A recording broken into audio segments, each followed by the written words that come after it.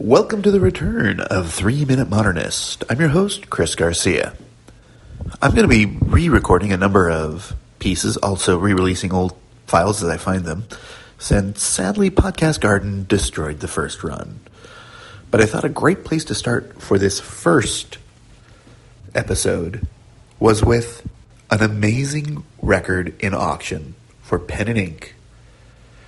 Bernie Wrightson is one of the creators of Swamp Thing, along with Len Wein, and Journey Planet will be doing an issue all about Swamp Thing in March. But he also was famous for doing illustrations for Marvel's Illustrated's issue Frankenstein. And the cover is one of the true masterpieces. It's the monster confronting his creator. It's a beautiful piece. It's gorgeous. And at auction, it sold for $1.2 million. That's a huge number, but the key to this work isn't the fact that it was a comic cover, but the amazing amount of incredible detail. Bernie Wrightson is the finest artist for getting a visceral quality, and everything he does, whether it's scientific equipment, whether it's the monster itself, has this almost vegetal quality.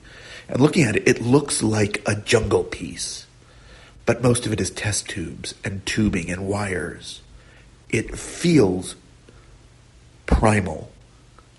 And getting across that sensation is really key to what make Wrightson's work. But the monster itself is beautiful.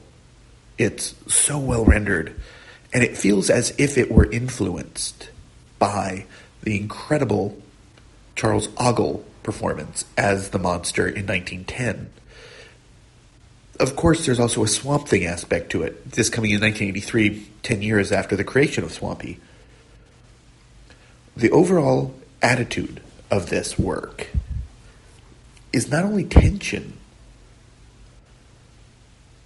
but question. The question that's being asked is, who is the more powerful being? The one who created the work and unleashed it onto the world, or the creature?